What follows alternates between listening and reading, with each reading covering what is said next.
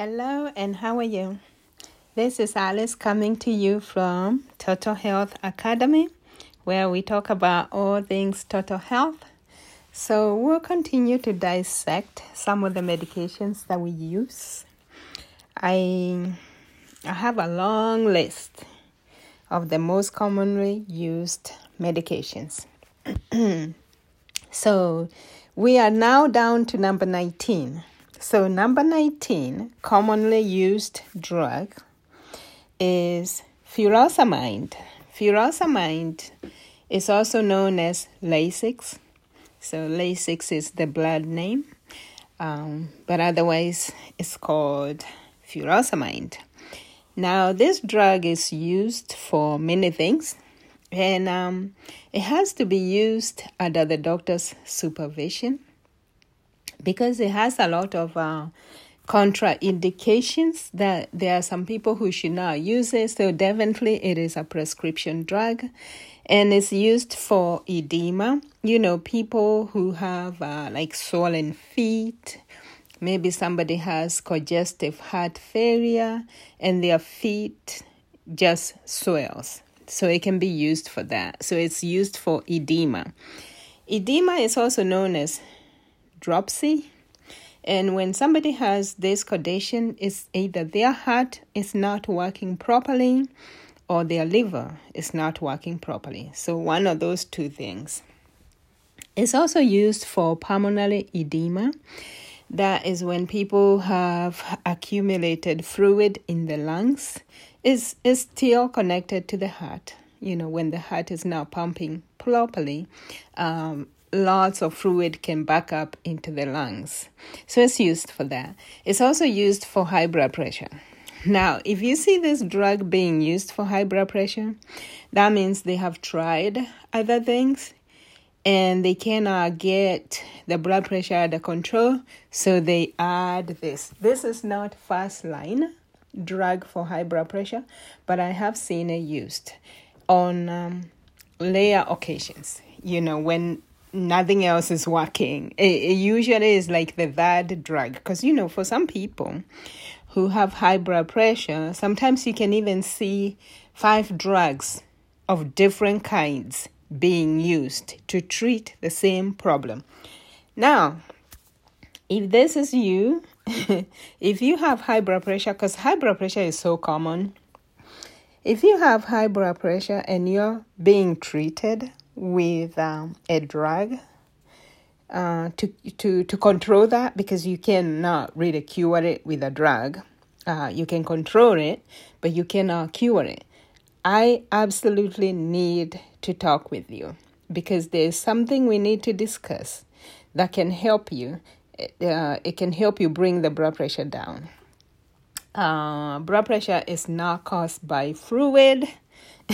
Even though, you know, when we are trying to control it, we kind of, you know, try to get as much fluid as possible out of the body. But really, that's not a cure. We are just trying to manipulate the blood pressure, you know, get the fluid out. And that's when you see somebody being put on Lasix. But before you get put on Lasix, they probably have tried a few other water pills. We call them water pills. Before they go to Lasix, because Lasix has a black box warning.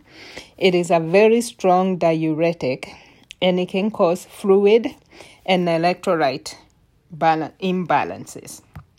So you don't want that. And that's why I need to personally talk with you, because there's a conversation that we need to have that it can help you. I believe it can, because high blood pressure is not caused by fluid, but that's one way we treat it. So anyway, so you'll see this drug being treated, being given for high blood pressure. The other area I've seen it used is when somebody has high calcium in their blood. Hypercalcemia is high calcium level in the blood. High calcium levels are caused by many, many, many things. It's one of the elements that are used in muscle contraction.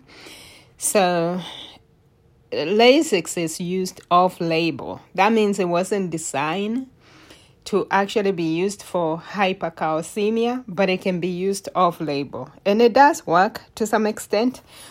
But more than anything, I would like somebody to deal with the root of the problem rather than using medication to treat the symptoms, okay?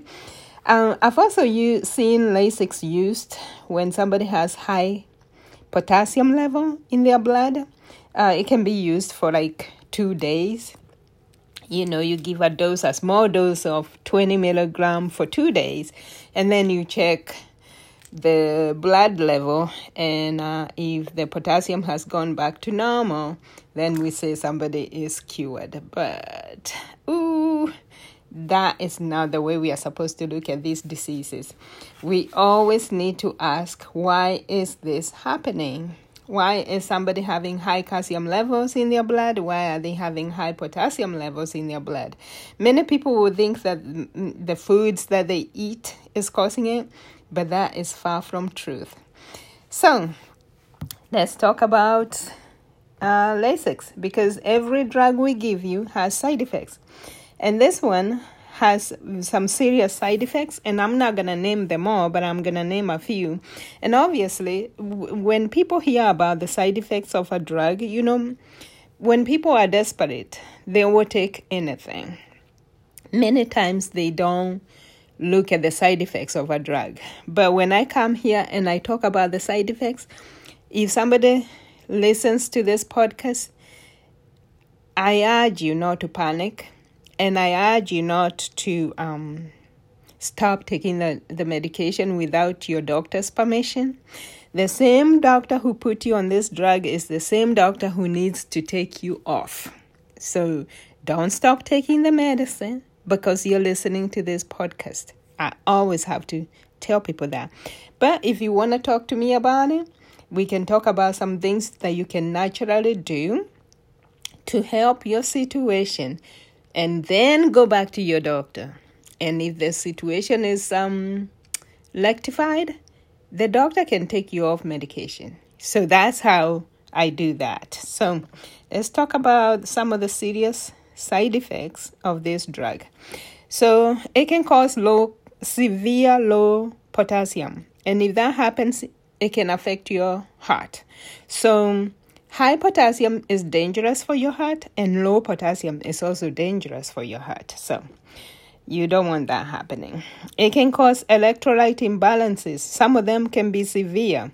Electrolyte is these elements that we have in our blood that keeps our blood normalized or working properly. These elements are sodium, potassium, calcium, chloride, carbon dioxide, the things of that nature. So those are electrolytes. It can cause low volume because, of course, if we are taking extra fluid out of your body, this drug is a diuretic. It can cause low blood volume. And with that, somebody can start feeling dizzy. They can get dehydrated.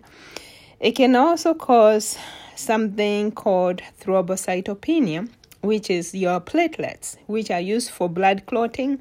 It can affect the production of your platelets. It can cause hemolytic anemia. Hemolytic anemia is caused by your red blood cells being destroyed and causing anemia. It can cause aplastic anemia. Aplastic anemia is when you're not producing these cells, components of the blood. They are not being produced. So if they're not being produced and you develop aplastic anemia, your white blood cells, which are the soldiers of the body, are not being produced, and you can be prone to infections. And those are actually produced in the bone marrow. So I believe this drug, if it's causing that, they say it's causing it. I'm not the one who wrote the side effects, but they are written down. That means it's affecting your bone marrow. So it can also cause something we call leukopenia. Leukopenia is still your white blood cells, especially neutrophils. They can be affected. So you can be prone to infections when your soldier cells are low. It can cause thrombosis, those are blood clots. It can cause vasculitis, that is inflammation of the blood vessels. It can cause interstitial nephritis, that's when the kidneys are affected. It can cause necrotizing arthritis. These are big names, but don't be scared. Always continue taking your medication as the doctor prescribes it, but just know that there is another way out. Obviously, the way I teach things, it will not happen overnight. So I would not recommend anybody to get off medication without doing the work that they're supposed to. Number one, understanding what the problem is, and then working to remove the problem. That does not happen overnight. It takes time. And in the meantime, you need the medication. So the medication can help you. It can at least deal with the symptoms. But I help people deal with the root cause. So necrotizing arthritis is where your blood vessels are being affected. They are like dying. Anything that's necrotizing is necro. Necro means dead. So it can cause that the blood vessels, the cells of the blood vessels to start dying. It can cause something we call Stevens-Johnson syndrome and toxic epidermal necrosis. Again, the skin cells, they are being affected. Stevens-Johnson syndrome almost looks like a burn. When somebody has a reaction like that from medication, they look like they've been burnt, but it's just the skin that's affected. But it can be bad. It's not a good thing, and it's not a good sight to look at. And toxic epidermal necrosis, it's also affecting the skin, like the skin cells are dying. It can cause erythema multiforme. That's another skin condition. Almost like an allergic reaction of sorts. It can cause, pancreatitis. It can cause cholecystitic jaundice. That means your gallbladder is also affected. It can cause systemic lupus exacerbation. It can cause kidney stones in patients who have used this drug for a long time. Okay, now common side effects. Urinary frequency, that is a given because this drug is a diuretic. And so we kind of tend to give it in the morning. And if somebody is scheduled to take it twice a day, the last dose we give it around 4 p.m., latest 4 p.m. So they have enough time to go use the bathroom and not have to be woken up at night to go use the bathroom. So we kind of tend to use it either in the morning if we're going to use it once a day, but if we are using it twice a day, we give the last dose at 4 p.m. It can cause dizziness, nausea, vomiting, weakness, muscle cramps, low magnesium level. That's not a good thing. When somebody doesn't have enough magnesium, it can cause a lot of problems in the body. It can cause low blood pressure. When you get to stand up, that's called orthostatic hypotension. When you stand up, you kind of feel dizzy. But when you're lying down or you're sitting, you don't feel anything. But when you get up, you kind of feel dizzy. It can cause liver enzymes to be elevated. That means the liver is being affected. It can cause blood vision. So it affects your eyesight also. It can cause anorexia. Anorexia is lack of appetite. It can cause abdominal cramping, diarrhea, pruritus, which is itching, rash. It can cause hyperuricemia. This is when uric acid is elevated in the blood. It can cause hyperglycemia. This is your blood sugar can be elevated in your blood. It can cause hypocalcemia. We already talked about that. Low calcium levels. It can cause ringing in your ears. That's called tinnitus. It can cause paresthesia. Paresthesia is when you feel like numbness, tingling sensation in either your feet or your hands. It can cause photosensitivity. For people who are light-skinned, if you go out in the sun, you get sunburnt quickly. It can cause cholesterol increase, and it can cause triglycerides to be increased. So those two formed cholesterol and triglycerides, which is the other fats that are connected with cholesterol, they are made in your liver. So this drug can cause an increase in that. Well, I hope I have said something that is, maybe I've made a point. I hope I have. To tell you that there is always a way out. That some of these things, we don't always have to fix them with medication. There is a way out. But in order for you to get healed, you must, and you have to deal with the root of the problem.